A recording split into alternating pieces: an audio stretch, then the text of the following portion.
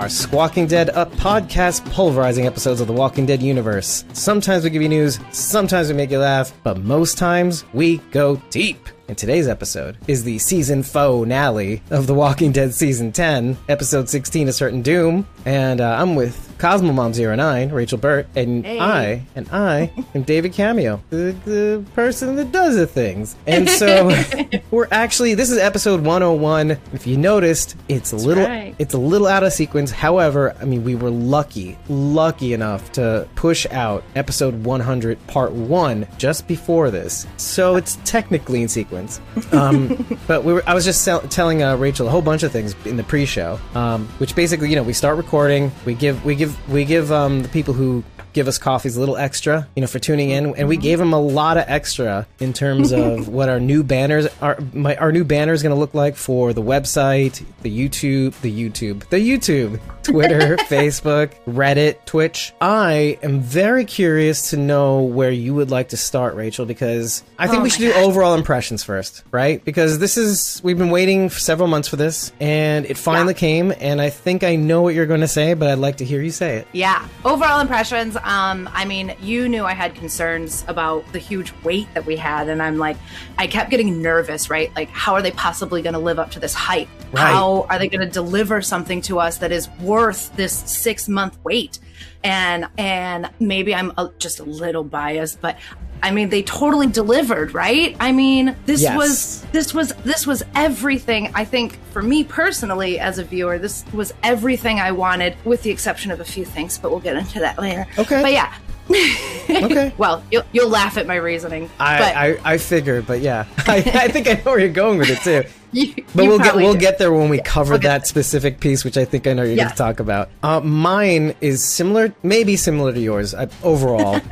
It's that it was definitely worth the wait. Again, some tweaks, but definitely different than yours, I'm sure. And again, tweaks, like not really critiques. But the overall impression that I got was compressed. I felt like many different scenes were concatenated so that you get the gist of it mostly, or you get the feelings mostly. But the thing about compressed things, like when you put a soda in a can, it's in like a pressurized container or like an aerosol can. They want to get out. So like it's in here, and the more it's in here, the more it kind of unpacks in your brain because this is, we've had a week to digest this, literally a week. After midnight on Thursday, the episode was available. I wasn't able to watch it till Friday night just because of time. And again, I complained a little bit about that in the pre-show because work has been driving me crazy, etc. But again, so we've had a little bit of time to digest it. I watched it again, so it just had time to expand. And I think the initial reactions kind of reflect that, because when people were talking about it Sunday night, mainly like commentators and randos on Twitter when we're all live watching, the overall impression was like it felt rushed. I say compressed because, like I said, it just feels like the episode expanded in your head the more you let it digest throughout the week, right? So, and I guess that's really the overall impression. I will go through other things in this episode like that I would have tweaked a little bit, but not really much. You're right. It did deliver. There was finality to it. There was that badassery, typical badassery when an arc reaches its end on this show. And I broke my satisfaction. Yeah, that cardinal. that weird satisfaction when you finally reach the end of something that has been plaguing our survivors. Yes. You're not the only person that I heard say that it did feel like kind of rushed, like they packed a whole bunch into that one episode. I mean, I can see how people would. It was a lot to fit into one episode, but I felt like it had a really nice flow to it. And definitely a flow. Yeah, I don't know, like a river. I don't know if I'm making this up, but I also felt like there was considerably less dialogue in this episode, and it was more about the visual story of what we were watching. And I love silent films. Watching the acting versus just hearing the lines delivered. I got that from this episode. It was more about watching what they were doing. Yeah. And how they were doing it. What some of you may or may not know is that like one of my favorite series to watch is The Twilight Zone. And yes, it has its dialogue, but there are spots where, I mean, it's all about building the tension. It's all about establishing a mood, and many, many, many times in many episodes. I mean, there have been episodes where there's no dialogue on The Twilight Zone. It's all about action. I love that. Like fluid action. And it's amazing how in a short period of time, kind of like, what felt like this episode, again, it's not a bad thing, but in a short amount of time, they were able to establish so much. Like give you, first of all, it felt like they gave you a backstory with every episode, but just by way of motion, mood, taking its time in a weird way for a 22-minute show. And again, they did that here, but the thing about like modern television is that they gave you that, action, fluid, motion, music, but they crammed a whole bunch of other visual elements too, because it's not like in the Twilight Zone where there's panning shots, tons of panning shots, and a lot of camera switching. In modern television, there is a lot of camera switching. So we see Virgil in the beginning when Gabe is talking to Laughing RJ and Gracie. Smiling RJ, yeah. Smiling RJ. I'm scared. We see him, approach Oceanside and kind of, walk around a little bit. We have no idea at what point in time that's happening. And then flash forward to the end of the episode, he finds Connie, who, and I mean, from the looks of Connie, this looks like shortly after she got out of the collapse, right? I mean, she's still all dirty. She's still laying on the ground. I mean, to me, this seems like very close to when that happened, right? Right. And then Virgil finds her. The nature of your question itself makes me think about how out of sequence everything is. Remember when we were covering episode 1014, Michonne's exit? I think it was 1013 or 1014. Could have been, it might have been either.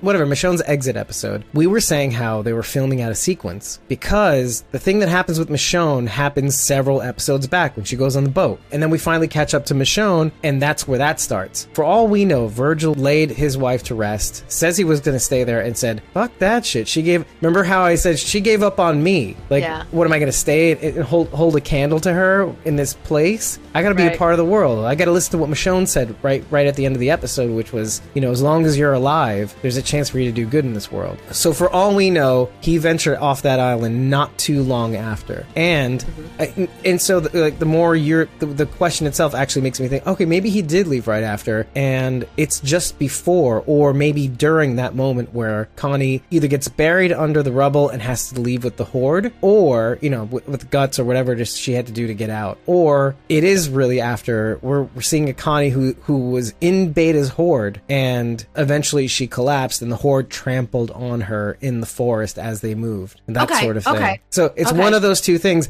But I am in your camp, or at least in the questions camp, of it could have been way before. Virgil finds her way before. What we do know, though, is that when he goes to Oceanside, it is empty, because he was supposed to go there until he followed the cat. Right. The pan flew and the cat led him in a different direction. But good news, Connie's back. Right. At least we got to see Connie. I mean, I think for the most part, most of my questions were answered. Did you think in that short amount of time, Eugene was going to somehow bring back Stephanie to help them out in this conflict? I mean, I think we had that impression, but now that the episode's over, it seemed like a fool's errand. Yeah, I was a little confused when Gabe was talking about the others, and then they showed the group that was going to meet Stephanie, and I'm thinking, well, first of all, I know I read the comics, so I know the end result, but even without that, let's say they were going there to ask for help. They were not going to get there, ask for help, and get back in time to help at all. It's just one of those things that's in the back of your mind. It's like, I'm not done yet. No, you're done. Right. You're done. There's no. You're a man without thumbs. Right. I mean, really, he meant Maggie, because that's who it ended up being. But he didn't know that. It's an interesting twist. It's like this funny thing where, like, oh my god, the man of faith gets like his prayers answered, right? Yeah. Okay. In the beginning, Beta goes begin, and there's just like dum dum dum dum dum dum dum dum, like, and like it's going into the intro, right? It has the same. It's like about and then all of a sudden the intro comes in and the drums drop out. How cool would it have been if they kept the drums in for the intro? Right? For all your fucking waiting several months, couldn't have somebody have just sent the word to go, hey, let's give him some extra. Let's give him some. Hey, you, Bear McCreary, let's give him a little something extra. See those drums that you put in the end of this episode? This way, when the intro comes on, it keeps going and goes, welcome back, bitches. The Walking Dead is back. Right? That's what I was saying.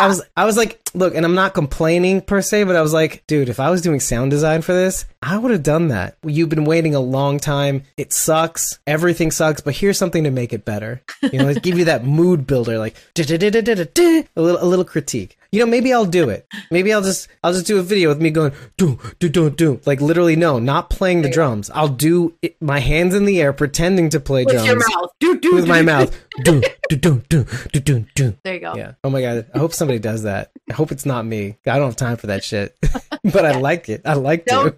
Don't try to do that. No, don't. Anyway, so I wanted to actually in sequence show the moments where Beta is actually hearing the walkers, basically. Yeah. Overall, though, the impression that I got from these moments was, and every time this sort of happened in like the last few episodes or whatever, all the episodes right after Alpha dies, is I feel like they're building up this weird kind of, this is the lore that Alpha built up, this like religion. In the Bible, there's all these things about prophets, right? Prophets hear voices. I'm thinking they're playing with the idea that Beta is like this prophet of the Whisperers. Okay. And he's hearing voices. But the thing about that is, in a way, you're falling for it too. Because at the end of the episode, when you look back at what they say, it's almost as though they were giving him signs of what's to come. They're almost like telling him it's over for you in some ways. Well, at one point they literally do. But like their words, or the voices in his head, they can be heard in two ways. So at the beginning, at the end of Gabe's speech, the crowd goes, "We are ready." A woman walker comes by and she goes, "Are you?" Mm-hmm. Right. And which is a very interesting choice, right? It goes, which is him obviously questioning himself. Exactly.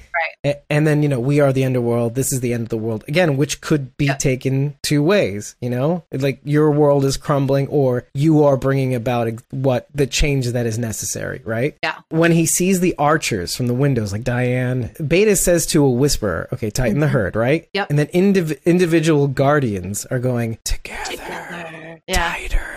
And then he's like going through telling the walkers to tighten up too. Like I saw him and I'm like, they're not whisperers. Yeah, exactly. Exactly. He's telling the walkers tighter together. And then the last one says right now. The last one? Yeah, it's in the subtitles. Okay, so now just before Luke's music starts playing, that's when things start to turn, and the walker that walks by him, the woman walker again, says, "The end, almost here." Just after he hears the music, the walker goes, "Our end."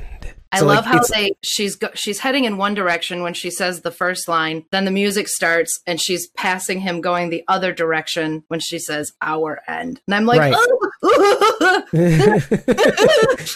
Creepy. Right? And all the while, you have to remind yourself, this is Beta talking to himself. So he's also coming to the realization that this isn't working. Like this is his end.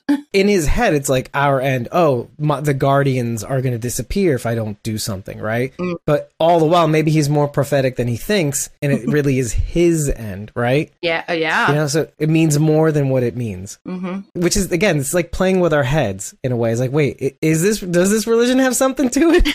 Like, should we be a whisperer? I don't know. Maybe. So then there's one last one, and you may have missed it. While the whispers are all dying around him, and he's like looking on, he's like, who's making my whisperers die? Because Daryl's like, let's go back in, take these guys out, and protect the tower. Yeah. And so one of the walkers goes by Beta and goes, Alpha. Oh, I thought that was Lydia. No, I thought Lydia said that to get his attention. No, it was a walker. And then she turns around and looks at him. Yeah, exactly. So no, it's a walker. Watch this. And this is what's so creepy. Again, plays with your head, because he doesn't see Lydia with Alpha's mask yet. The walker says, Alpha. And then he doesn't see it. He's like looking. And then all of a sudden, like something parts, one of the walkers parts, and he sees from the back of Lydia's head with Alpha's mask on, and she looks back this way. She looks behind her. And so that's the weird part. It's like,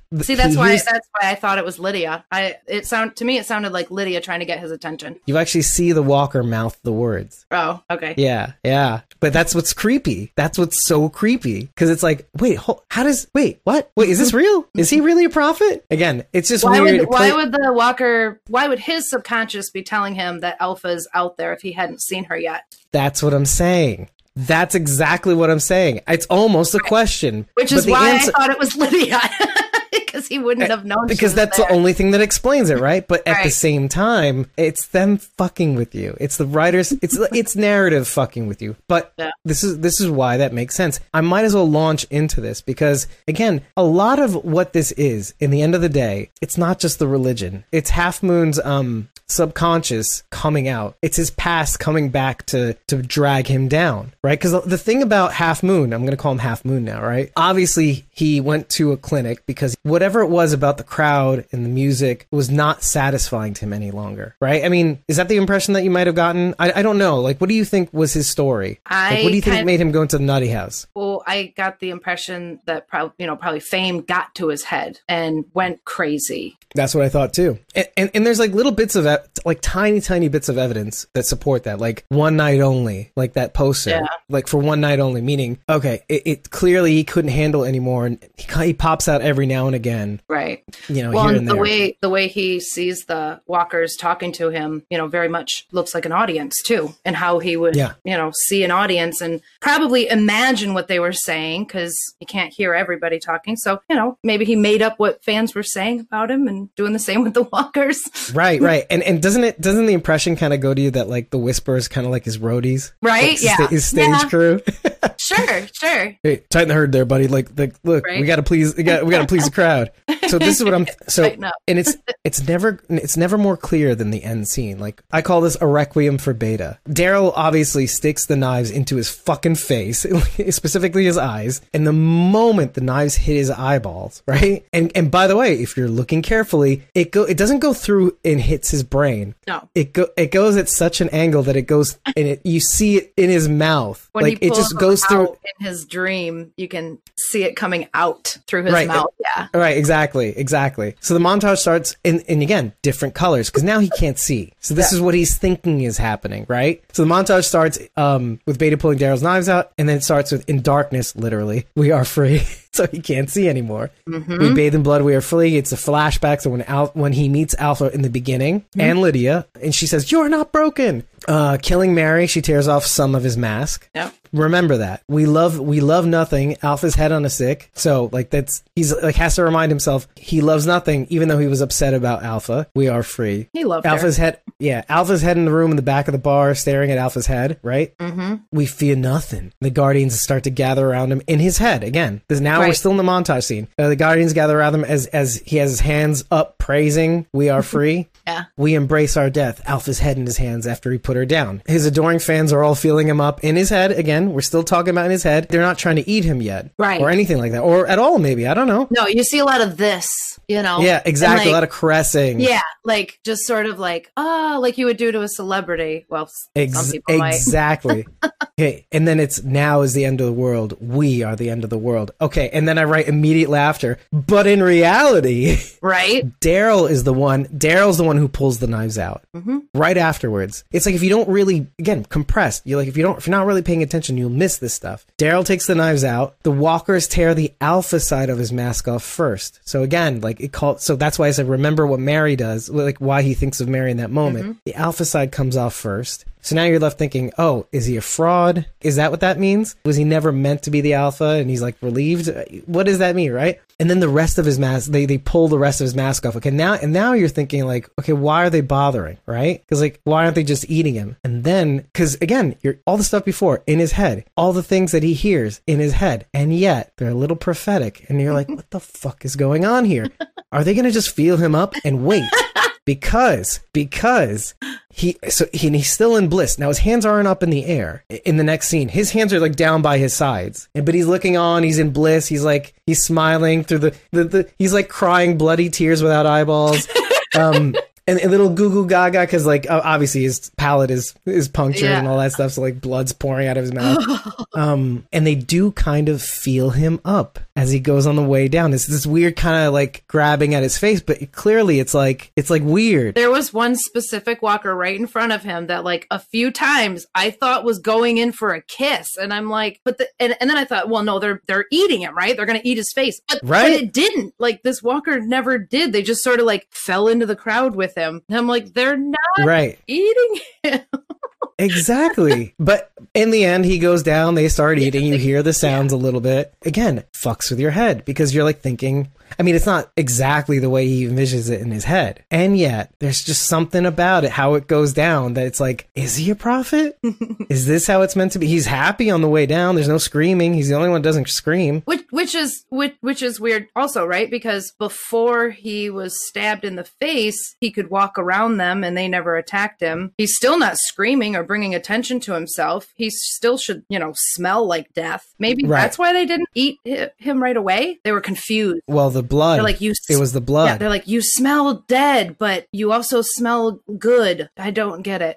I actually put this at the night of when we were live tweeting. This is like the only time you'll ever hear me say, have you ever read the book the book Perfume? No. The book is about a man who smells like nothing. He becomes a perfumer, which is weird because he wants to like smell like something. At the end of the day, people put impressions on him based on how he smells or what he chooses to smell like or what he doesn't smell like. He becomes the thing that they hate the most. In themselves, their perceptions of him. So that's not the point. The point is he basically works towards creating a scent that makes everybody absolutely love him. When he does that, he finds out that it makes him miserable. He wonders, is it me or is it the scent?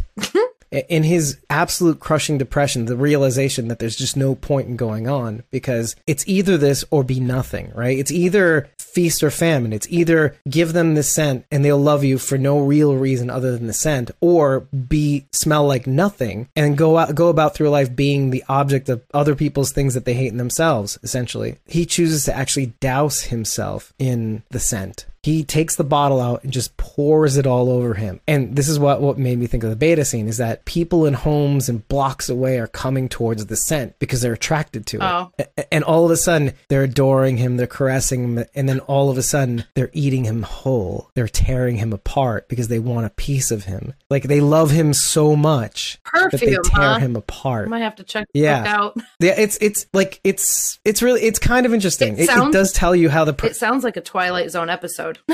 It is. A movie was made to actually, about the book, but I've never seen it. I've only read the book, and it's not that long either. No, not a very long book, but it's a very interesting one. It actually stuck with me. The only thing I really have to say about the others is I'm not done yet. Sorry. Is that I absolutely love that Princess is on the show. I cannot wait to see more of her. I love her one-liners. I love the actress, everything she brings to this character. I can't wait to see more Princess. The little teeny little bit of her we got this episode was not enough. I think it was just enough. I was just like, by the way, in that little bit of compression, like she belts out these one-liners in between things people say, and it's perfect, right? Yes. But who does that kind of remind you of, though? Because it really only just occurred to me till just now. Eugene's old pal. Tara? And guardian. Tara? In a sense, Abraham. Oh, okay. And Tara. I was thinking that makes sense too.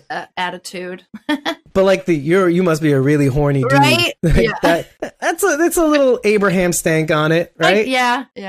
If Abraham and Tara, even though she was a lesbian confirmed, like fully all the way, right? Yeah. If they had a love child, that'd be Juanita Sanchez. I think so. And okay, so we get to the rail yard. Eugene's, he's like, I guess, you know what? Fuck this shit.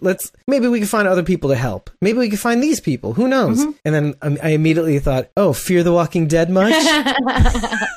Right.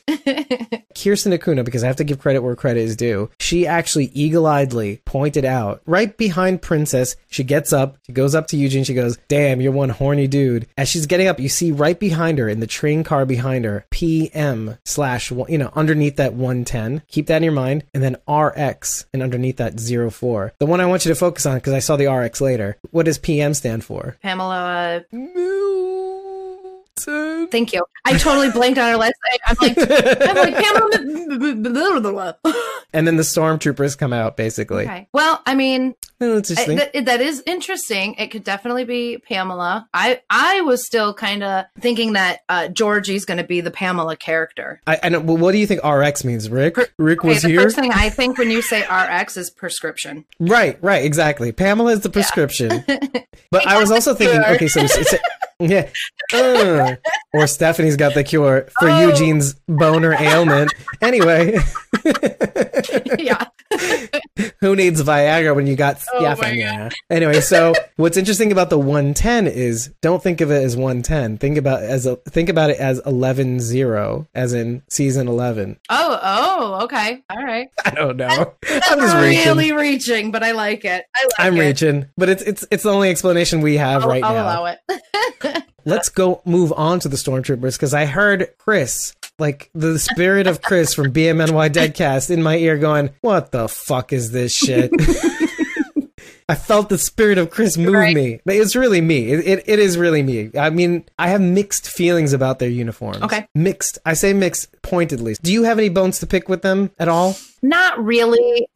Or were you too excited? Is that what it was? Not at this point, only because, I mean, that's exactly what they look like in the comic books. I know. Exactly what they look like. I know. The only thing I would hope to see is maybe an explanation for the uniforms. Where did they come from? I mean, I assume maybe they were just left over from something and they took a supply and I don't know. An explanation would be nice, I guess. Not necessary. You know what, though? No, I demand an explanation, because there's got to be one of the characters. One of these characters are going to have to say something, like, and you know who it's going to be. It's going to be Princess. What is the fucking deal with these bright-ass uniforms? I mean, they're not very stealthy, that's for sure. Okay, so think back to when you saw the first time you saw a uniform from any other group like this, which was Isabel, right? Or Isabel and her partner, right? I was thinking at the time, I don't know if you were, it was like, okay, good, they're moving away from that janky-ass, bright-colored, out of nowhere, weird as fuck, doesn't make sense in a survival setting outfit, right? And then here we are, like, oh shit, we're dealing with a completely different entity, which I did predict, but still. It tells me that they don't need to be stealthy. It tells me that what they're doing, they're not afraid of being seen. Exactly. I think the point is to be seen. Be afraid of us. Right. As opposed to the CRM, which is, if you do see us, it's already too late. That sort of thing. Yeah. Whereas maybe with Pamela Middleton's group, it's more like, we want you to see us, but maybe we'll give you a chance, obviously, because of this scenario. You said something very specific before, that Georgie is really Pamela Middleton, right? You made the assumption. When we first met Georgie, I immediately thought, oh, she is a Pamela. And Jane Atkinson, the actress, fits that character role too. Let's take a couple things into account. We meet her first in season 8, A Key to the Future. This could be the very beginning of whatever project she's on, and so she doesn't have too much, but eventually over time, say 6 or so years, 7.5, just call it. Timelines, not very fun. She may have given copies of this book to a bunch of people, and then she's built some sort of weird outpost-like thing where it's almost like a confederacy. Like, a confederacy is you're all part of the same country, but you kind of govern yourselves. You don't really have to abide by these other states' rules. But you're all your own little states, your own little principalities with, a very loose, non-centralized government. I'm just here to kind of be a custodian, right? I visit your groups. I say, hey, what can I do for you? How can I facilitate trade with this state? Blah, blah, blah. But otherwise, you guys govern yourselves. What doesn't fit with the whole Commonwealth thing is that obviously you meet her. She has these weird sisters or whatever trying to guard her. Fine. I'll take it. Whatever. Do you really think that Georgie herself got to the point where she has these crazy ass, flashy ass soldiers in bright armor? I only say this as a question. I don't know the answer to this, but what do you think? I think it's possible. Yes. Let me clarify. I think it's possible that Georgie could have come upon a community that maybe already had this established, and she got herself to a leadership role. Kind of like a Daenerys situation where she found the guys, the eunuchs with the spears, and that became her army automatically. Yes, yeah. Now here's the third thing that throws a wrench into the whole thing. If that's the case, First of all, how does Maggie know to come to the group? Did Georgie send her? Did Stephanie tell Georgie and she sent her? My thought is almost that Maggie and maybe Georgie are completely unaffiliated. We know for a fact that Maggie and Georgie had communications. Yeah. We know that she went a while ago, right after Rick, was offed or whatever. We know that she never came back and stopped communicating at some point during the 5-year time jump. She just stopped communicating. We don't know what happened. And they assumed, I don't know what they assumed. Maybe when Jesus died, they just kind of like, things just happened so fast we stopped questioning. What I'm trying to figure out is whether Georgie is responsible for sending Maggie. How does she know to actually go to this group right now? Well, we see her read that letter, but we have absolutely no idea at what point in time that's happening. Did she read it and then just sit on it for however long and then just show up when she felt like it? Even more to your point, is someone watching? And if that's the case, then it can't be that Georgie is with the Commonwealth or Maggie left the Commonwealth a long time ago. Something might have happened at that point where Maggie couldn't get those letters or was kept behind to not get those letters, etc. Or she had to leave and she was not able to come back, etc. But let's go back. In the opening minutes, Gabe's speech, where Maggie picks up the box, reads the letters, etc. She's wearing an off-white shirt, like a loose off-white shirt. Same hat, right? It's warmer, obviously. Yeah. You find out near the end, okay, it's closer to fall, to autumn. She's wearing a hat. She's wearing a big-ass scarf, a zip-up shirt, which is a completely different color, a backpack. Hair is a little longer, too, I think. So we may have been on to something when we said this was a little bit warmer weather. She's reading this way in the past. It's warmer weather, which means in winter, just before winter is when Henry got slaughtered. Time has passed. It could have been spring, let's say. We're in winter. She read this like maybe half a year ago. 6 months. Oh my God, 6 months ago. Kind of like how long it took for us to get this episode. Isn't that weird?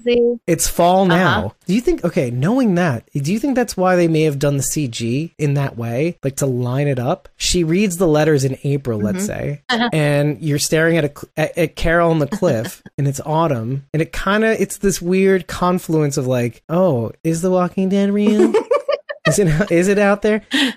But I'm trying to make sense. I'm trying to make sense out of this because, it could have been that time passed this long, and then she knew to come back. Or we don't know where she was either. We don't know how long it took her to get from where she was to here. I mean, for all we know, she left immediately, and it just took her that long. We don't know where she did. Right. So, but the letters have to be somewhat close because we know that they were delivered near Oceanside, so it's not too far away, right? Now, here's the way out. I kind of figured out the way out of my trap of like, how does Maggie know to come? What do we hear at the end of that episode? After Judith and the king hang up, you hear a voice, right? Whose voice do we find that it is? It's Stephanie's, right? What if Maggie in that time did we confirm that was Stephanie's voice? I think it's safe to assume. I mean, I'm assuming, but what if Maggie had told Stephanie to reach out to our group after reading the letter or something? Why not Maggie herself? Maybe after reading that's a good question. Maybe Maggie doesn't want to have to come back. Bitch.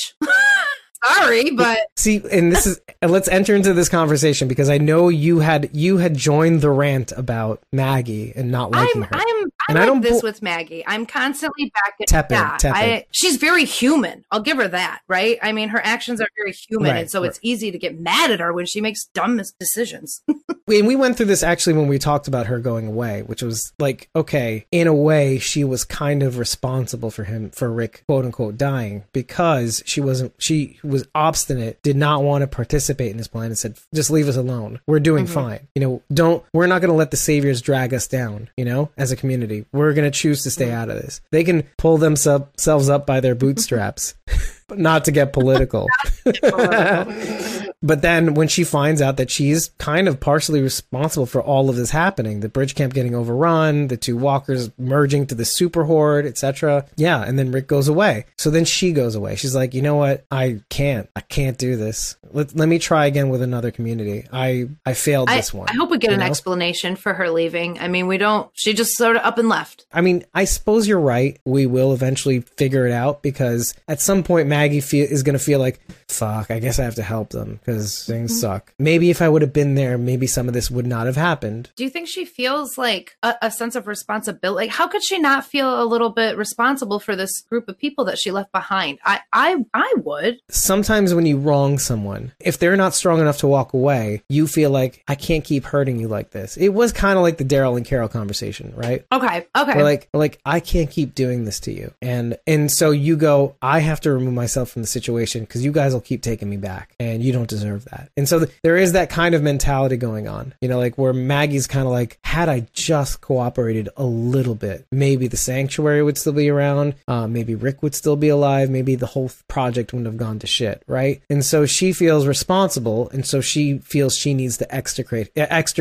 herself from this entire project. Maybe they're better off without me because I couldn't stick my head out of my ass long enough to see that, to maybe try a little bit, you know? Maybe. Do you think maybe part of her, I also thought maybe part of her, she left because she couldn't trust herself to be that close to Negan anymore and not kill him. I think she got her resolution in that respect. I don't think she was ready to leave after that. I think because if you remember, she and Michonne are at that scene, and the pathetic scene. Yeah. Yeah. And she's holding back Michonne, just like Michonne held her back when they decided to save Negan. I do think she feels responsible. And now she feels doubly responsible because she's like thinking, maybe if I stayed, had I just forgiven myself long enough, like maybe this wouldn't have happened. You know, this is like the faulty thinking of like thinking that you did something, you know, you helped the group out by leaving it. And maybe that wasn't such a good call, you know?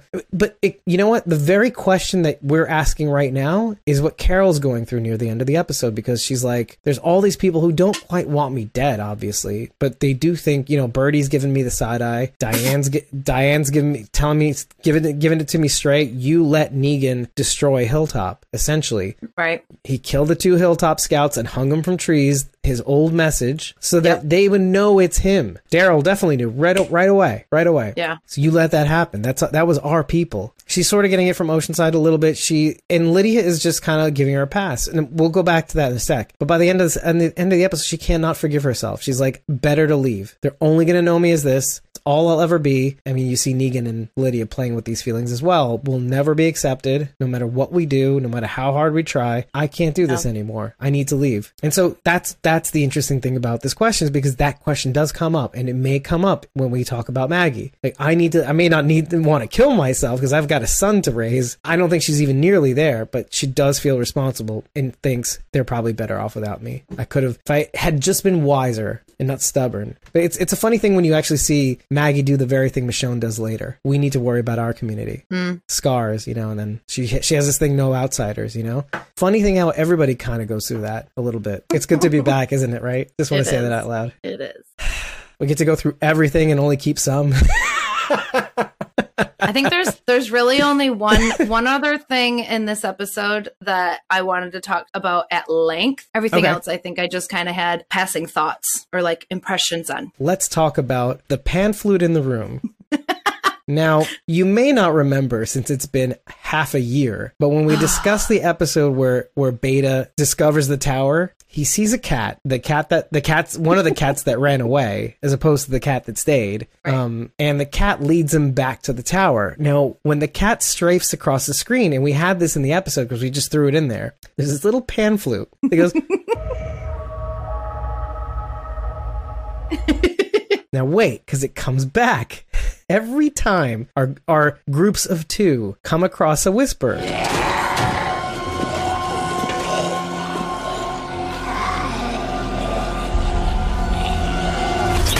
As the whisper brings up their knives, or, you know, you see the whisper come out behind a walker. The same pan flute, but like even more loud.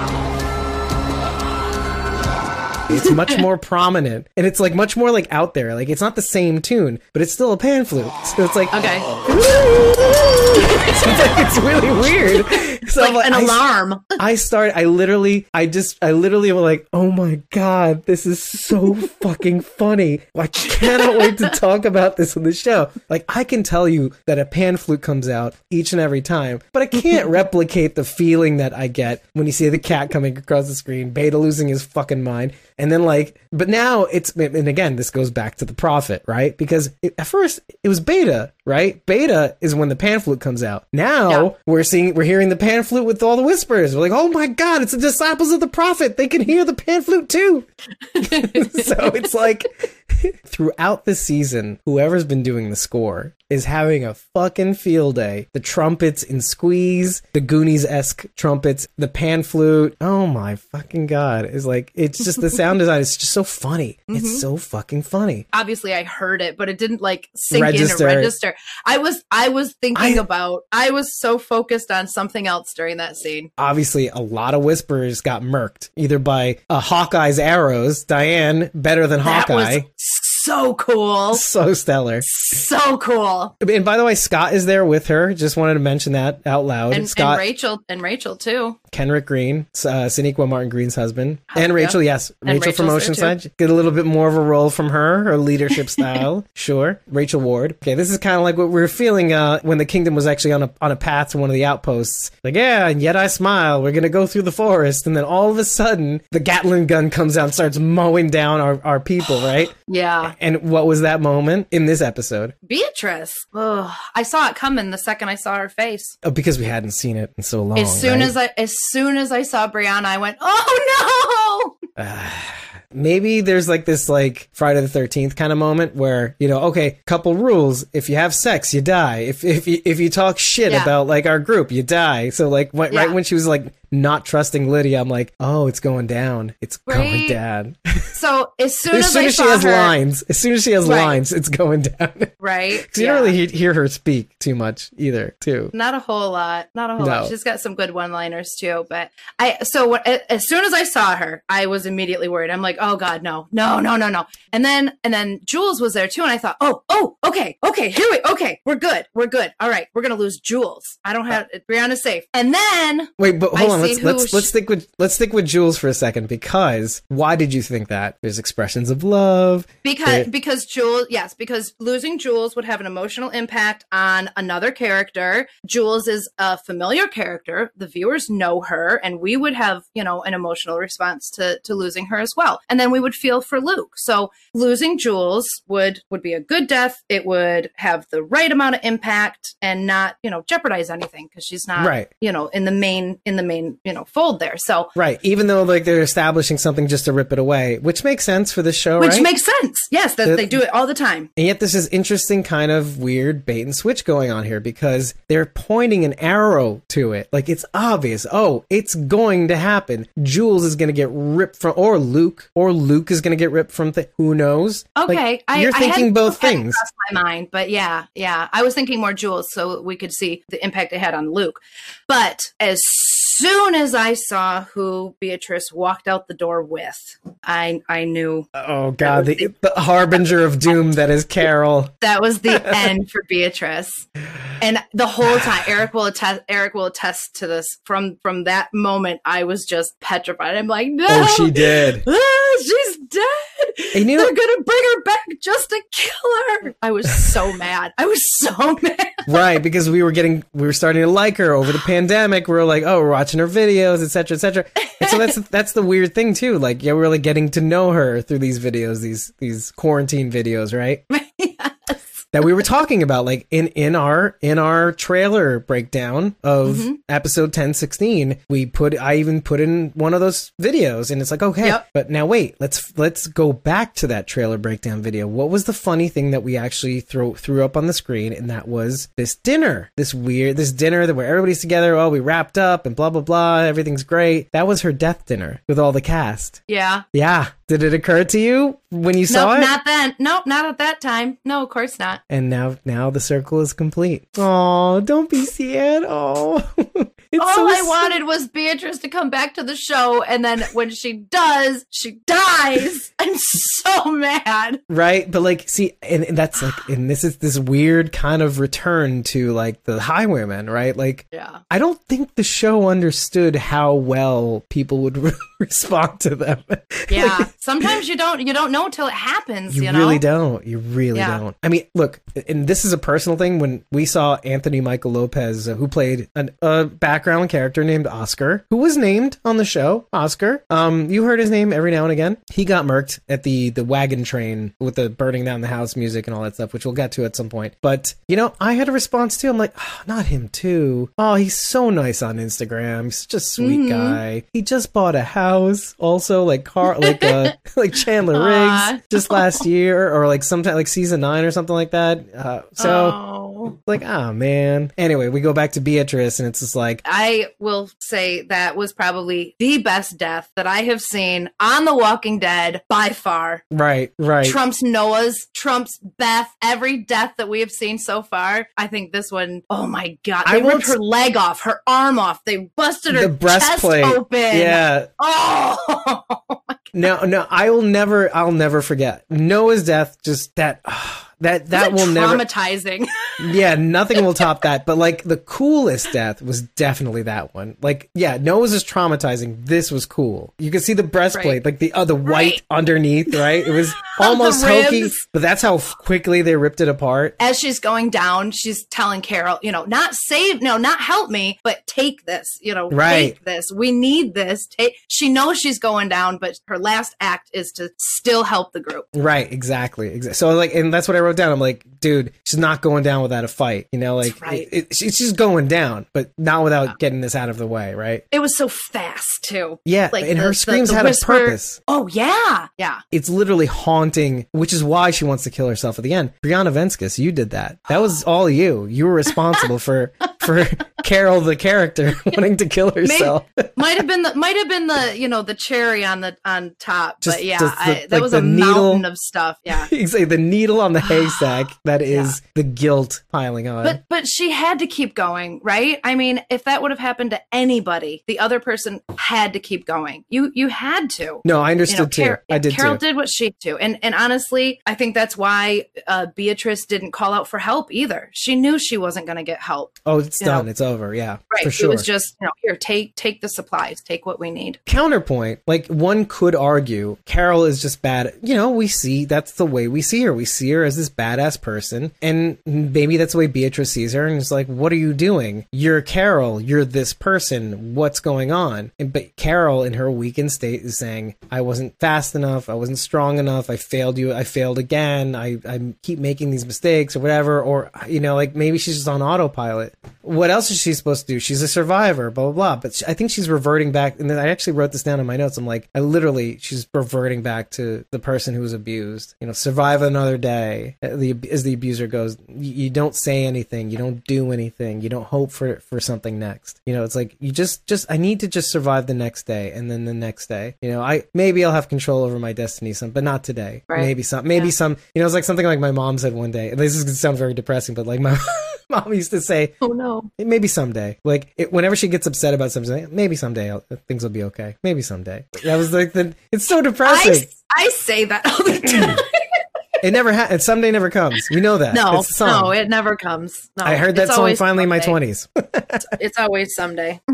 Well, I mean, hopefully Carol can pull herself out of this now. I mean, Daryl. Let's go back to one moment before that, though. As Daryl's setting up the tripwire, right, with the dirty bomb, or dirty bombs, actually multiple, they're talking about Michonne helping out these people. He says, I keep thinking I'm never going to see her again, just like everybody else. Just like everybody else. And she goes, I'm still here. What does Daryl say at the end of the episode? That he's still here. Because you realize what he said to her saying that. Nothing. Yeah, that was the end of the scene. It cut. He didn't respond to that. Yeah, I found that very interesting. And then you get to the end, he does say it. He's like, yes, I am still here.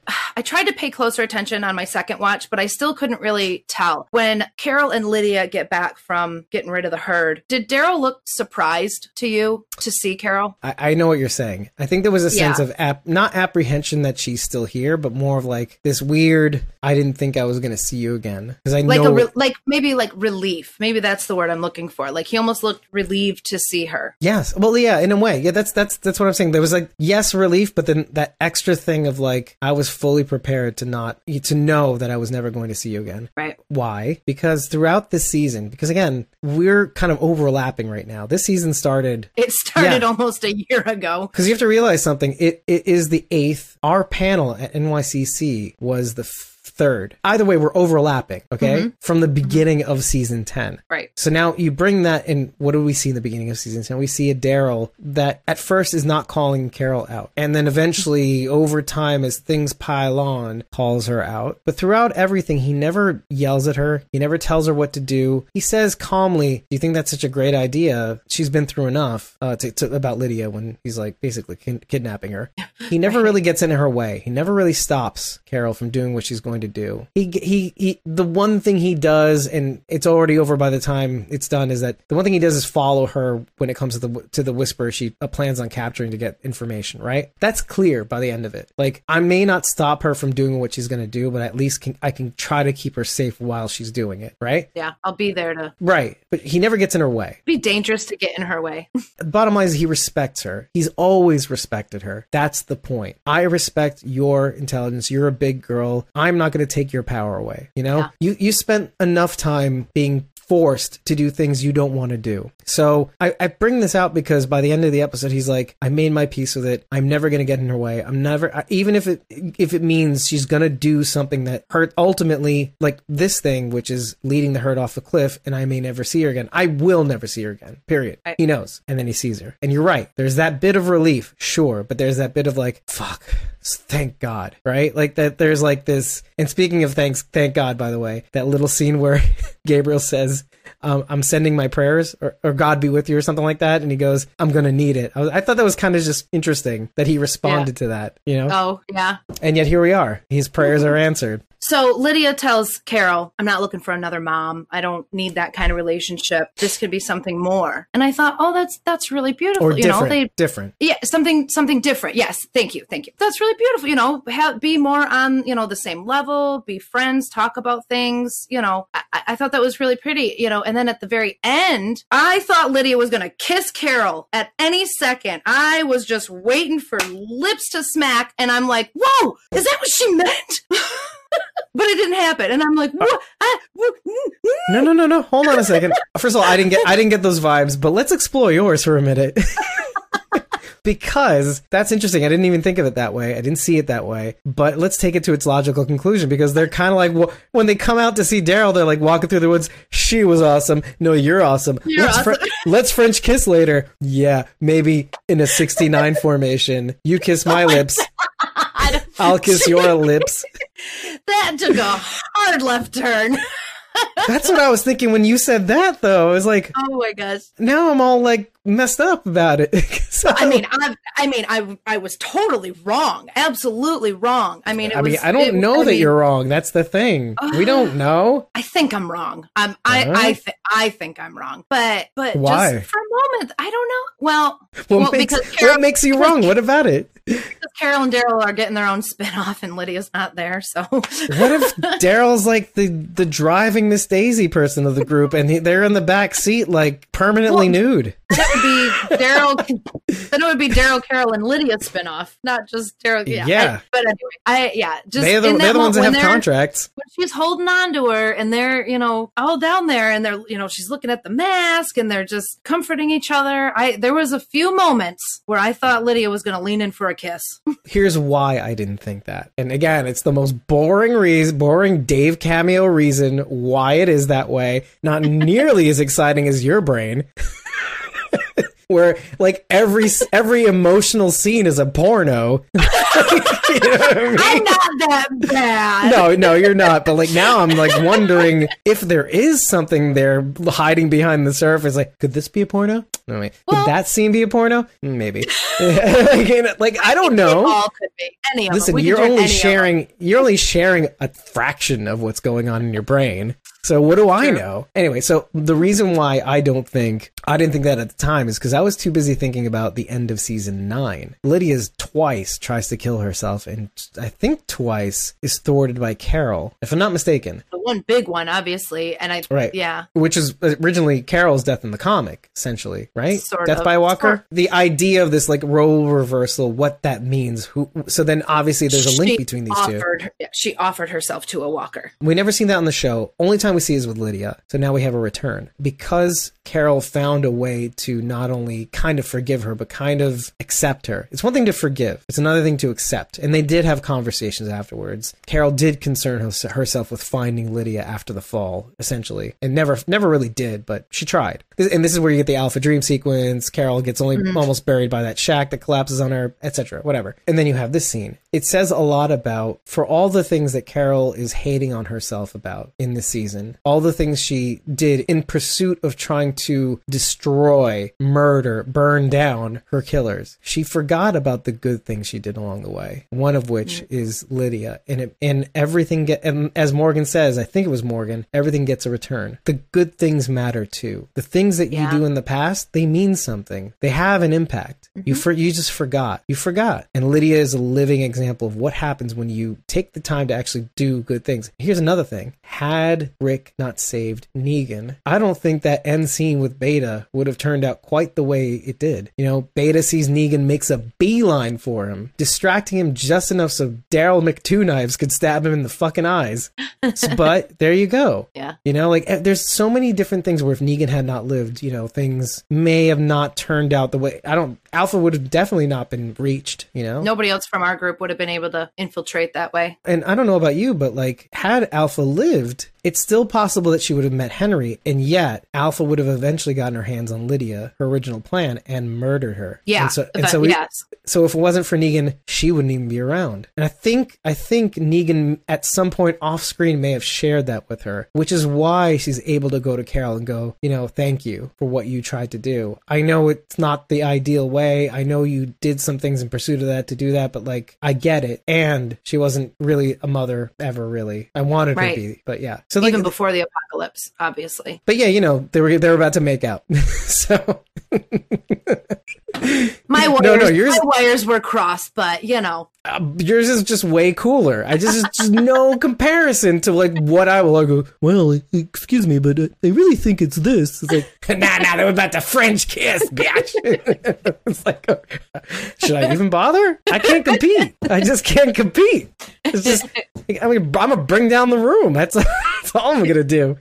I don't hear bow chicka wow wow. Right. Well, while everybody was talking about what to do with this herd, and Lydia kept saying, I'll lead them away and da da da, and Daryl's like, no, absolutely not, da da da. I like that though. I did too. But my first thought was, why do you have to jump over the edge? Why not just stand there and slowly walk backwards while they're all walking past you? Or whatever it is that she has to do that. Yeah. I see. That's the thing. I don't think she needed to do that. Like Lydia didn't say like, guys, I'm going to be fine. Like I think that's the way she kind of, her impression was, is like, guys, I do this all the time. Yeah. Like, I'm going to be fine. But again, like Daryl's like, no, fuck that shit. I let you go with Carol the first time and look what happened. But no, I mean, it's valid. Like I think there is a piece of him when he was like shirtless looking at the double capper going, why did I let that happen? You know, I can't do that to, like, do you remember when she was at the infirmary and Daryl's with her and she was relaying the story about her father and how he just smelled like onions? Yeah. Yeah. But that little heartfelt moment, and he's like holding her, and I just got like a little emotional and just going, this is what it could have been like. At the end in the storm when they're walking, is like, you can really see that, okay, maybe this could be a father figure. We were talking about on Squawking Dead, we were saying how like this could be a really good opportunity for Daryl to have this like steward kind of thing. Like these are the two of the same abused people, you know, traumatized, PTSD. He has her in the cell, and he knows who he's dealing with because he was that. Yep. You know, it didn't quite turn out that way.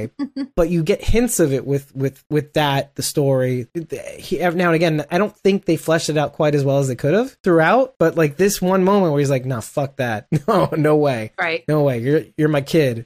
Unquote. You know, right. I'm not letting you do that. No, we'll find another way. Like there wasn't even he didn't even hesitate. No, we're not doing that. But Alpha, no. No.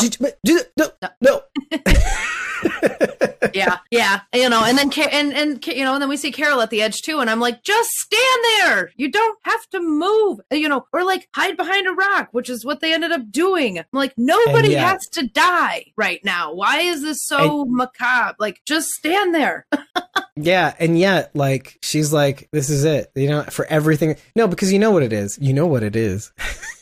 You know what it is. She's doing it because she feels like she has to, for everything that she's done, for all the piles and piles of bodies she feels responsible for. Yeah. Like, we never heard back from Connie. I mean, after a while, you got to assume, yeah, that's it. That's what happened. Yeah. We got Magna back. We weren't that lucky. What did Connie do? I killed Daryl's friend. You know, at least friend. That's just, we won't go there, but like, at least friend. Yeah. You know, well, sees them. A lot of people's friends, you know.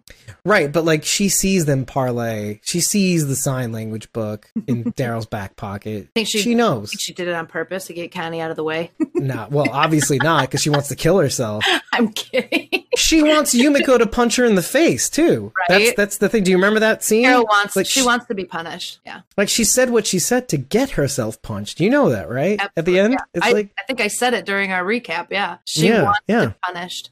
Well, then you convince me. Yeah. Hopefully, so this is why. Hopefully now she can stop punishing herself. I mean, her and Lydia got rid of the Horde. I mean, that's a pretty big thing. I hope she can. I think that's going to take some work, yeah. Start to forgive herself. I think maybe we'll get there. And man, if she sees Connie's alive, she can maybe get a little like relief. Yeah. You know, like, you know, I'll never let that happen again, sort of thing. Right. But hold up, what's Connie going to think? I was just thinking about that. Knowing Connie, I don't think she'll blame Carol. I mean, Connie. Yeah, I don't think so either. I don't think she will. I think she'll just say, you know, shit happens. I'm glad I made it out. But we don't know, right? Because I mean, she is spending time with Virgil, though. He might twist her mind up. He might give her some of that ginseng weed. Yeah, he's gonna send her on a spirit walk. You want to smoke this shit? She's gonna dream about Carol. God. Oh my God. I thought I was in heaven, but I was really making out with Carol. Why was Lydia watching? Oh my God. Anyway. She likes to watch. Yes, we could be something different. Oh my gosh. Anyway, so I'm terrible. You just made this podcast, right? That's the clip right now. But I'm gonna just clip together every time. I just kept on piling on. See, Luke's choice of song was "Burning Down the House" by Talking Heads. Heads, and there's so much to that. First of all, the band Talking Heads. Talking Heads. Beta hearing voices. And then Heads on Pikes. Mm-hmm. Alpha's had everybody's, Talking Heads on the spikes. Exactly. You can have a chorus. So watch out. You might get what you're after. It's like, don't be afraid to succeed, Beta. Go and get it. I'm an ordinary guy. That lyric was interesting. Beta's always had delusions of grandeur. He just wasn't satisfied with his fame as Half Moon. He just lost that satisfaction with fame. Okay. I was thinking Ezekiel's episode, just some guy. Oh yeah. That's a good one too. Yeah, sure. And then obviously Burning Down the House, Beta's going to go for broke. And I'm also thinking like Suicide Mission maybe. Like if I got to go, I'm going to be surrounded by the chance of my crowd, you know? Mm-hmm. Hold tight, wait till the party's over. So enjoy good things as they don't last. Hold tight, we're in for nasty weather. There's got to be a way. We'll get through troubled times. Describing the tower, like batten down the hatches, you know, we'll figure it out. Now, here's a ticket, pack your bag. I'm singing it. Right? And I am too. So time for jumping overboard. The transportation is here. Close enough, but not too far. Maybe you know where you are. Because this whole thing is very interesting. Negan gives Lydia the mask. So here's your ticket. Get out while the getting's good. Time for jumping overboard, right? Mm-hmm. With his own mask too. Okay, so close enough to being a hero for giving her the mask, maybe. So that's like close enough but not too far. Maybe you know where you are, maybe you don't, Negan.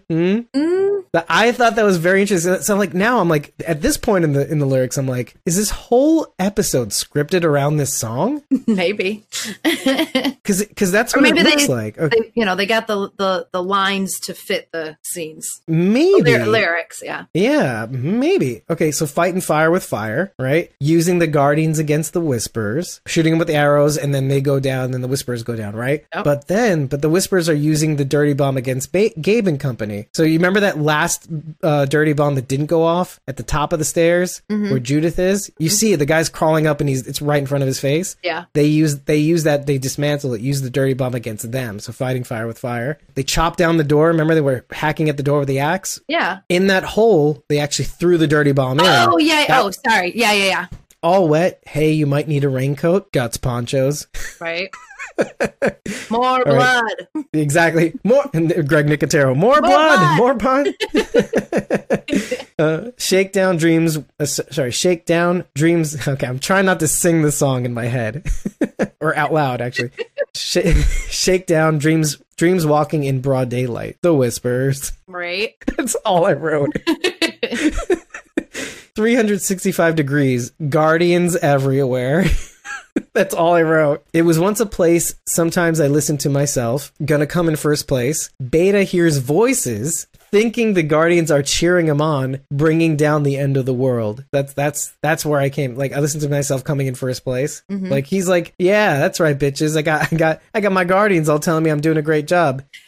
That's as far as it went. There's more, like, the last few lyrics I just couldn't parse out, and I didn't want to spend too much time on it because then it kind of broke apart. But it just, most of the song just maps on really well. Perfect, yeah. When I heard the song, first of all, I mean, it's a fucking awesome song. So I was just like, hell yeah. And then I thought, oh yeah, we're burning down their house. This is a perfect song to play. Well, we're taking them down. But yeah, exactly. I like what you said better.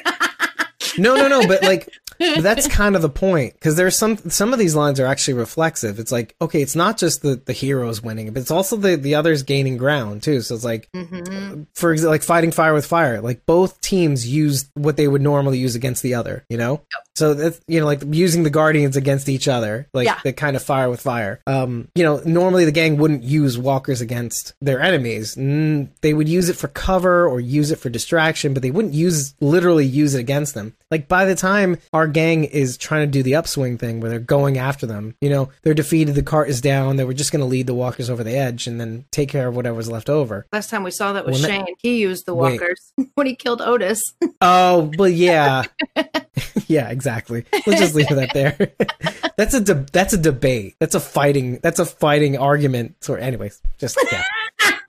And so when they went after them, again, fighting fire with fire, we used the walkers against our gang. We used the element of night, you know, to slip between everything so that the Guardians couldn't see them. And they kind of like worked their way through the Guardian. I keep saying Guardians, but now it just works. Like ninjas. I just love that end scene right before they get to Beta, where they kind of so cool. It was like it reminded me of like a horror film, right? Like Beta was trapped in like a horror movie, and my favorite shot was Magna. Hers was my favorite, and she's just like, and the thing drops, and she just stands there and slowly backs away, and I'm like, that's creepy. With that sort of like, with her kind of looking up as her head is down, sort of like, where her eyes are kind of like that. Yeah. And then we keep seeing it. You know, we see somebody, you know, take out a whisper, and then sort of, you know, disappear behind the corner. Yeah, like how creepy. It was less creepy than it was kind of like, oh yeah, this shit's happening. Well, I was pretending to be Beta in that scene, so it was creepy, but yes, it was also tactful. Right, fighting fire with fire, and Beta's just kind of like, what's happening? Why are there screams? You're not supposed to scream. That's not what we do when we die. Apparently not. Right? You're supposed to smile and take it. Yeah, that's right. We embrace death. We are free. Exactly. To. Doesn't quite map on, does it? Except for Beta. He's a true believer. He's the prophet. That's right. Jules. I'm channeling the Chris in me because I had him in my head when I saw this. Everybody else is covered with guts. Everybody's filthy. The hoods kind of just go over their face, their foreheads and stuff like that. They're kind of obscured. You know, they're walking through the crowd like this with their heads down. This is like the Lydia, it's cold outside, zip up your jacket kind of moment. Jules, pristine, white, blonde hair sticking out from underneath the hood. I'm watching her walk through the crowd, and all I keep thinking is Ashley Weidman's voice in the back of my head.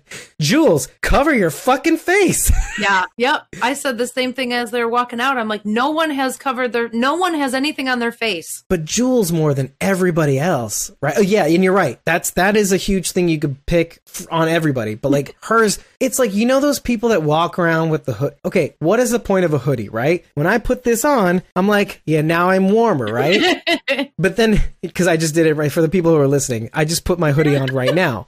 to illustrate how you're supposed to put on a hoodie. Yes, I'm warmer now. It is up to my, the maximum part where it doesn't look stupid, right? And I don't look like a KKK member with the thing going up like this, right? So exactly, you pull it too far forward, and what does Jules do? Here's a profile shot. She goes, "That's fashionable." I just put it right at the back of my head so that it looks like it's sort of on. I just want to look cool. I just want to look cool. That's what it looked like to me. And I'm just like, oh, she's so dead. And yet, she's not the one who dies. It's Beatrice. Trying to save the fucking world, Beatrice. Oh, are you? I can't even see you cry. She should have died. I wish I could see you. You're all frozen, but I'll see you later. Oh. I suppose. That's okay. I can hear you sniff. That's the bone to pick. Now here's the bigger one. I was going to bring this up at the top of the show, and I was hoping Carol would be there because we just posted a clip on social media, and it's also when we were actually doing the season 10 coverage. Father Gabriel's getting Father Gabriel's death. Mm-hmm. Nah. I literally jumped up and I went, nah.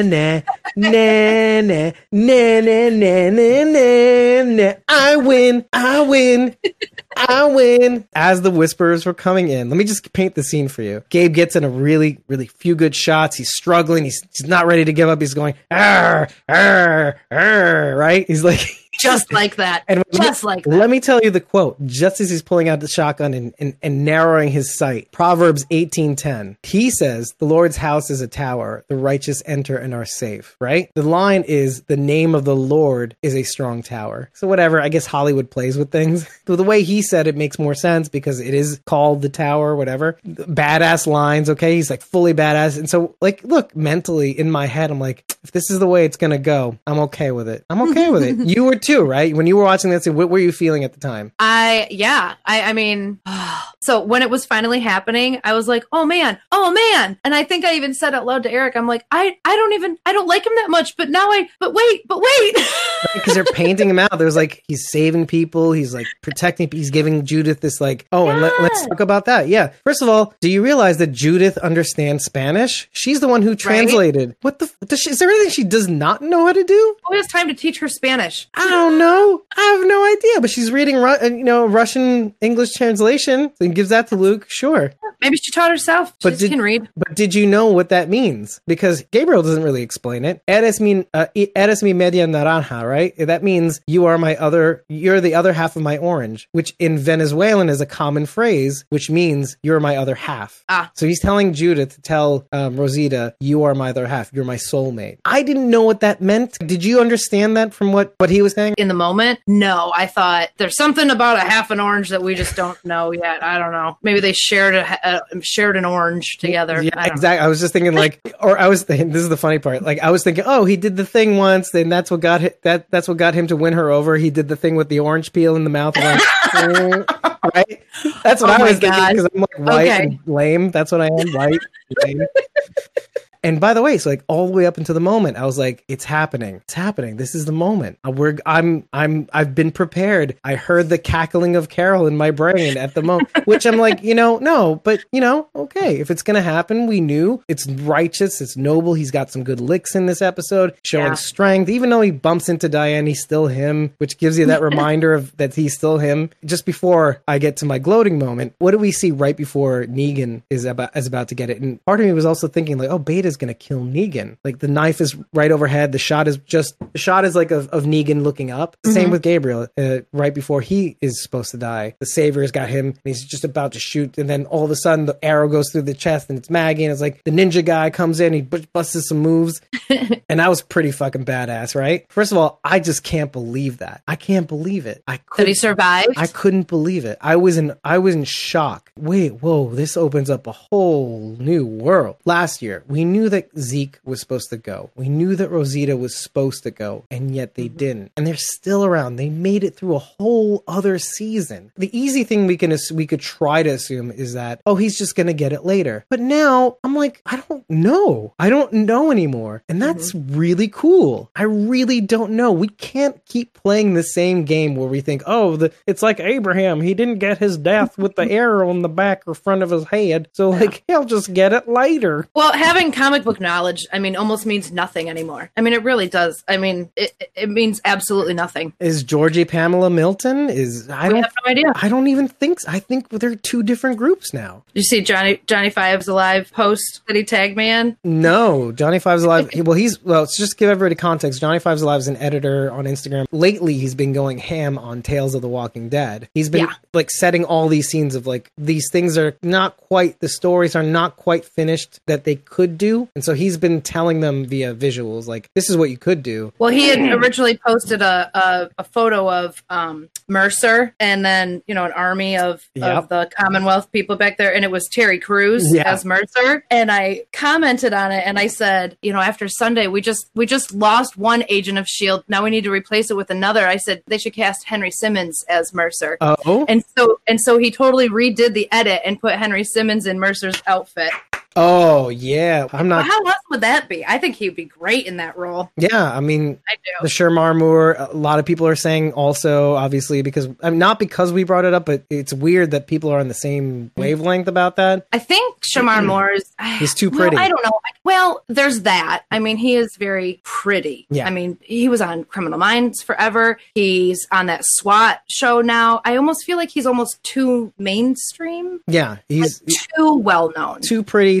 In a way, too glitzy, and you're right, too well known is not always great. Yeah, right. I don't like when I look at an actor in something and then I immediately relate them to another character. Well, that's why, like, we wouldn't even think Terry Crews, because we have to also know, in the comic, is he kind of like almost comic relief, Abraham Ford like, or is he serious? What is he like? He is, the leader of the Commonwealth Army. So, he's a serious character, but, he's not as funny as Abraham, I would say, but right. We eventually he gets along with our group. So somebody that we'll see for a while, I think. The one rumor that Angela Kang immediately dispelled is that the steel masked ninja guy is not Mercer. That didn't even cross my mind. It crossed some people's minds, and so that's why Kirsten Acuna asked the question. We posted the article and all that stuff. Oh. But speaking of the steel masked ninja, Mercer's not one of these guys. Yeah, Mercer's more like, he's one of these guys. He's like more of a pippity pop. You're dead. You're dead. Yeah. You're dead. Yeah. He's like a conk you on the head kind of guy. He's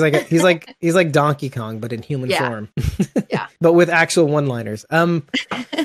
But yeah, like, speaking of that, do you remember that moment where, like, the man with the metal arm met the man with the metal face, and how that played out? Yeah. Just thought that. Do you remember we were convinced this was a woman? Were you surprised when Maggie's like, he's with me, and I'm like, he getting little drips, right? But by the way, I don't think it even matters who is cast for that role.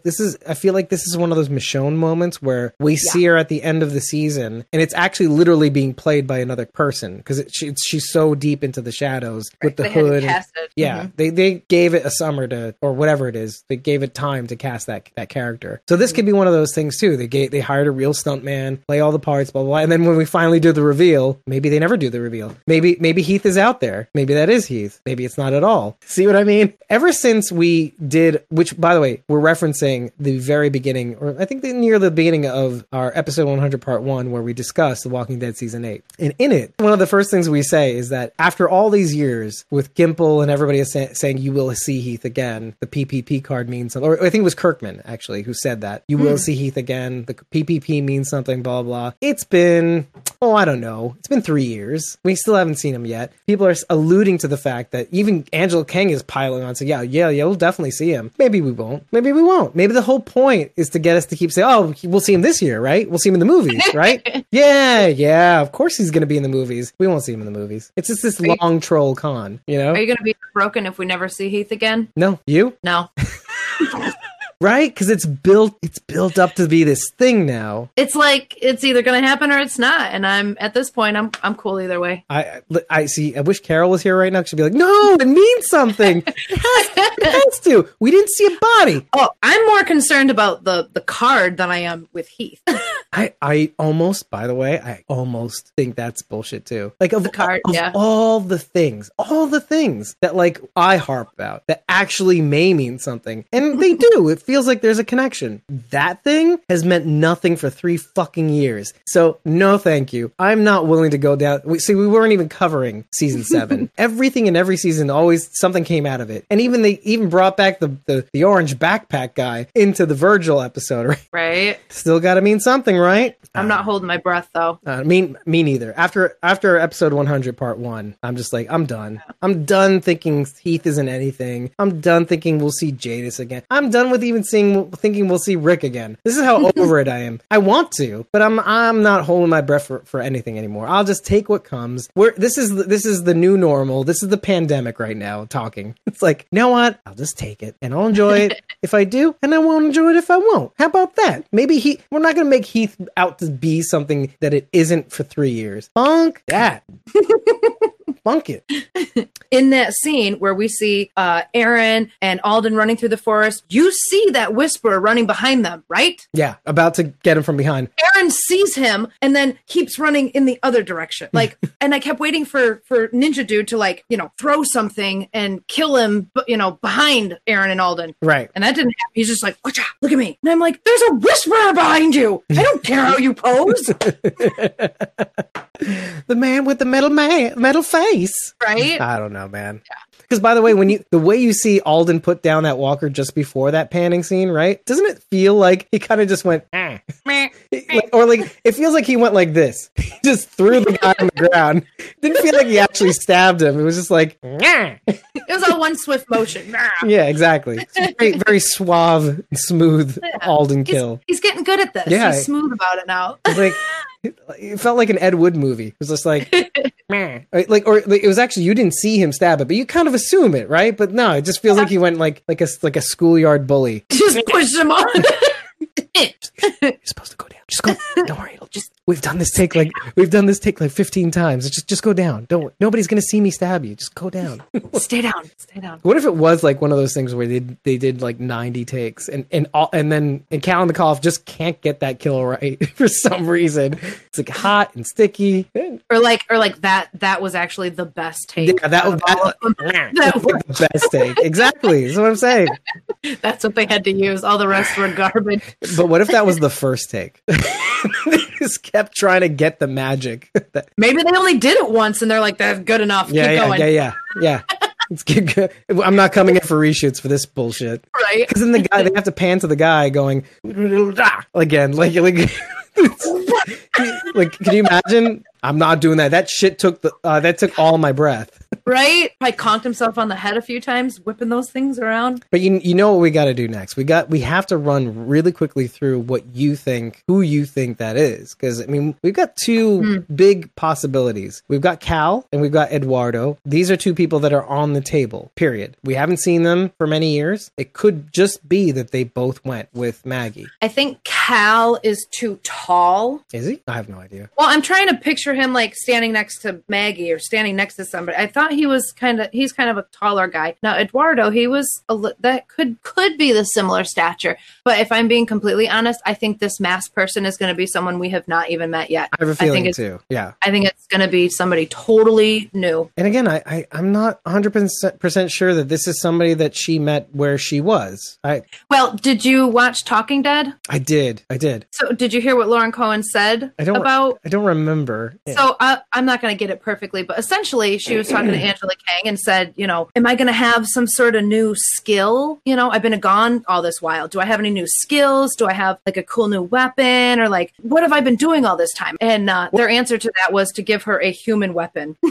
Oh, well, there you go. Well, maybe Pamela Milton is Maggie. I mean, maybe that's the MO, right? Of Pamela Milton is that, she doesn't really fight her own battles. She kind of sends other people to do it. Yeah. Well, essentially, not kind of, like literally. Yeah. She's hands off. But that's like that's the ethos, right? That's the raison d'etre. That's the thing that defines her. She's more, the suit that makes decisions. Like Gregory. Yeah. But more grand, like in terms of like actual effect. Well, and I think there's a part of Pamela that believes she's doing the right thing. I mean, it's all wrong. Kind of like who? Kind of like Maggie at the time, season 9. I was going to say kind of like Negan.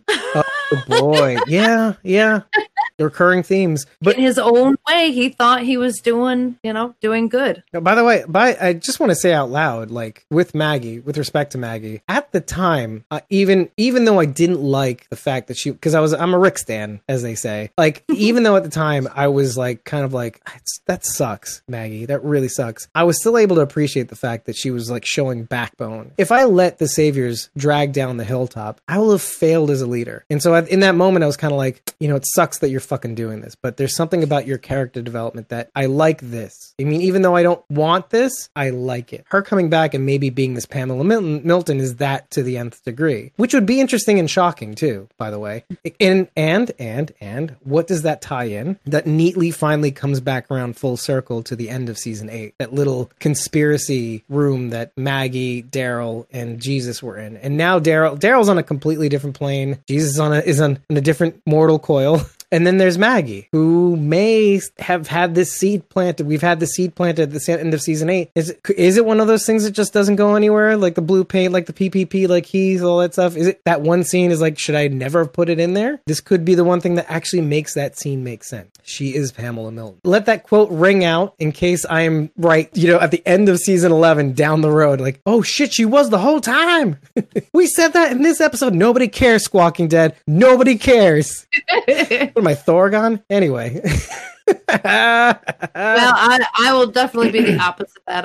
I don't think Maggie's Pamela. I don't either, but I like to play. Yeah. I mean, I could you could contort yourself to think that she could be. Do you remember the whole Madison Clark is alpha thing? It's similar to that theory. Okay, if Maggie was in a Pamela role, leader of the Commonwealth, as we know it to be in the comic books, why would Maggie not send for her group? Why would she not say, hey, I have a much more secure place, or at the very least, open a trade route with them? Hey, We've got all these supplies. What do you need? What do you have that we need? I mean, if she was really the leader of a huge community like that, I gotta believe she would have reached back out. Yeah, and you're right. And yeah, I guess we'll have to see, because that does make sense. But that also opens up all those other questions, like why didn't she come back? Why didn't she communicate at all? She could have said, I've done enough damage. It's time for me to move on. I wish you guys the best of luck. I never wanted to turn out this way, etc., etc., etc. She could have said all that, right? Maybe she did. Maybe we'll go back to a letter to Jesus where she says, I'm happy here, which, we did get at the time. We did hear, oh, Maggie's doing well, blah, blah, blah. I haven't made the latest pickup from Oceanside. Something about near Oceanside where they left the messages and whatever. Hey, maybe Tom Paine will kind of make a reappearance in terms of a flashback. We don't know. Maybe. We're also assuming that Maggie left of her own volition. What if she was forced out? Maybe she was given an ultimatum. That's a good point too. I mean, that is a really good point. We don't know why she left. Yeah, maybe. I mean, if she was forced out, she was forced out of Hilltop. Ousted. I keep walking around like assuming that she must have left because of the guilt. We don't know. You're right. We don't know. I mean, we do know that she decided to go there. We don't know why, but the way Jesus says it is like after being hounded to respond to letters and blah, blah, blah, she finally decided to join her. I mean, you could do a 1 + 1 = 2 thing, but you're right. We don't know. The way he made it. We know where she ended up. Yeah. She chose where she ended up. Yeah. The way he made it seem is that she finally accepted Georgie's offer to go there, kind of thing. That's what it made it seem. Yeah. Finally accepted, maybe, right? So she might not even be leaving out of guilt, but leaving for a better opportunity. Yeah. Right. She might not have any guilt. Which is what you were expressing from the beginning of the episode. Exactly. You may not be guilt at all. Right. Exactly. Just so everybody knows, that's kind of the point of these supplemental 6 episodes is getting the backstory. And why 6 episodes? What's interesting about that? The 6-year time jump? Maybe one for each year, or like representative of like, okay, we're going to cover that time now. Yeah. When do those come out? Have they said? There's no timeline yet. It is just past the development point, and I think they're only now kind of getting the writing down. Okay. Yeah, that's what it seems like. But it's not a part of season 11, right? No, it's actually still part of season 10. So are they going to call it 10/17, 10/18? 10. Oh. Yep. Oh, okay. Mm-hmm. Okay. And so just to bookend that to the point where Lauren Cohan even said the way we're filming it because of COVID, etc., is we're going to be doing this digitally. So it could be one of those Althea situations where you don't quite get like a steady cam or whatever, something like that, but you may get like digital cameras or like maybe even smartphone footage of what's going on. So maybe something like that. It is strange, but she said something about it's going to be filmed on digital. That's what she said, to quote, which usually implies, okay, it's going to be kind of a lo-fi performance or like not not using Panavision digital cameras. What sparked all of that? What's the reason for doing all this? Like, sorry about COVID or what? I don't.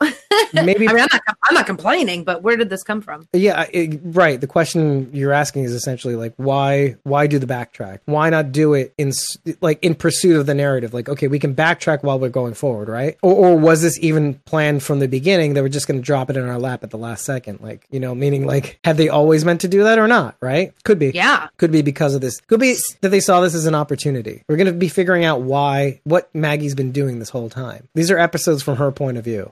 Could be a little bit of going forward, a little bit of going back. So maybe there is going to be some present scenes with maybe her in it. Who knows? But it's definitely going to do the job of trying to explain what Maggie's been up to quote Angela Kang. It's kind of like when you explain, oh, there's a Daryl and Carol spinoff, but when you think Daryl and Carol, you think only Daryl and Carol, right? You're not thinking about all the other characters that are going to be involved in this. Like, it could be that Judith goes with them. It could be that Lydia goes with them, right? But because when you say Daryl and Carol spinoff, you don't think that. So maybe these Maggie episodes, well, yeah, maybe they'll involve some present scenes. Maybe they'll go the way of explaining things, how they recover, but then also have that point of view where they flash back to her wherever she is explaining. And it probably goes all the way until the moment where, I mean, assuming this is true, where they pick up Eugene, Princess, Yumiko, and Zeke. So like, it'll find its way to to absolutely the present. And then you can start season 11 at some point, which by the way, having 6 episodes being tacked on to season 10 will make it 22 episodes of season 10, and season 11 will have a full 24 episodes or 3 sections of 8. So we're going to have 8, 8, and 8 is what I'm thinking. They're going to have 2 mid-season breaks. I could see that. Which gives it room to do 2 things. The second part of The Walking Dead World Beyond, so it's going to have 2 seasons, and perhaps leaves room for Fear the Walking Dead Season 7, assuming a lot of things work out really well in this season for Fear the Walking Dead. So we could potentially have even more content before we even get to the spin-offs, before we even get to Tales of the Walking Dead. So as a podcast, I'm not really that concerned about like where we're headed. I think we're headed in a really good direction. We got stuff to cover. I mean, think about how British television works, by the way. Like, British television, okay, like, it's a season. Oh, yeah, season is 6 episodes. Oh, wait, no, it's a series? A whole series is 6 episodes? All right, you're going off with a bang. All right, cool. What? Good for you. British television is like that. They just don't waste time. They're like, oh, your whole season is 7 episodes? Oh, you're doing 2 seasons? Oh, you're doing half a season. All right, cool. You could have just split the 7 episodes somehow. Giving them 3, then do another 4, and then, give them like a 2-episode special and call it a day. Jeez, like 1 episode a month. And here we are. We're like, give us more. We're like this. Give us more episodes of The Walking Dead. It's like every season is like 16. We're like, giving people grief. We want more. Can we not have a full 24 episode season as we're stuffing our faces with Bob's leg? Now it's Brianna's leg. Yeah, exactly. Churrascaria. Mas? Yes, mas. Give me more. More Brianna. Yum, yum. Anyway. That was hysterical. I don't know what. Okay. They go on a certain way, and I put them on wrong. I was going to... See, you didn't put your hoodie on like Jules. You could have avoided all that. Oh, that's right. Wait, I got to put it on like Jules. There we go. There. That gets to stay in now. Do I look cool now? Am I like cool like Jules? Actually, you kind of do. You really do. Oh. Well, I have like Velcro hair, so. Oh yeah, look at that. See, Jules needs that. I guess they must have pinned it that. I'm kidding. They must have. So I was gonna bring this out since we said goodbye to him this episode. Oh, Beta Bear! My Beta Bear from Iron Angel Creations. That's right. This is from Iron Angels Creations, and she still has them. She's doing all kinds of different bears right now. She has a princess bear that I have coming. Right, that new bear she revealed. Yeah. Yep. Oh, good for you. Yep, I'm getting a princess bear. I got a mermaid and a voodoo doll. So it's not just Walking Dead stuff either. Like, she has like a little baby Yoda, or not, well, the child, right, you know. The child, right. It's absolutely adorable. So everyone needs to go check out what she's got. And she's running sales right now too. Oh, so how much did you pick those up for? Might as well do the advertising for her. Right? Oh my gosh. I got the Princess Bear, which is this size, decent. The mermaid and a voodoo doll, and I only paid, I think, $70 or $80 for all of those. These are for all three of those things. They're handmade. They are so soft and cuddly. They're absolutely worth it. Yeah. Unreplicatable. Unreplicable. No.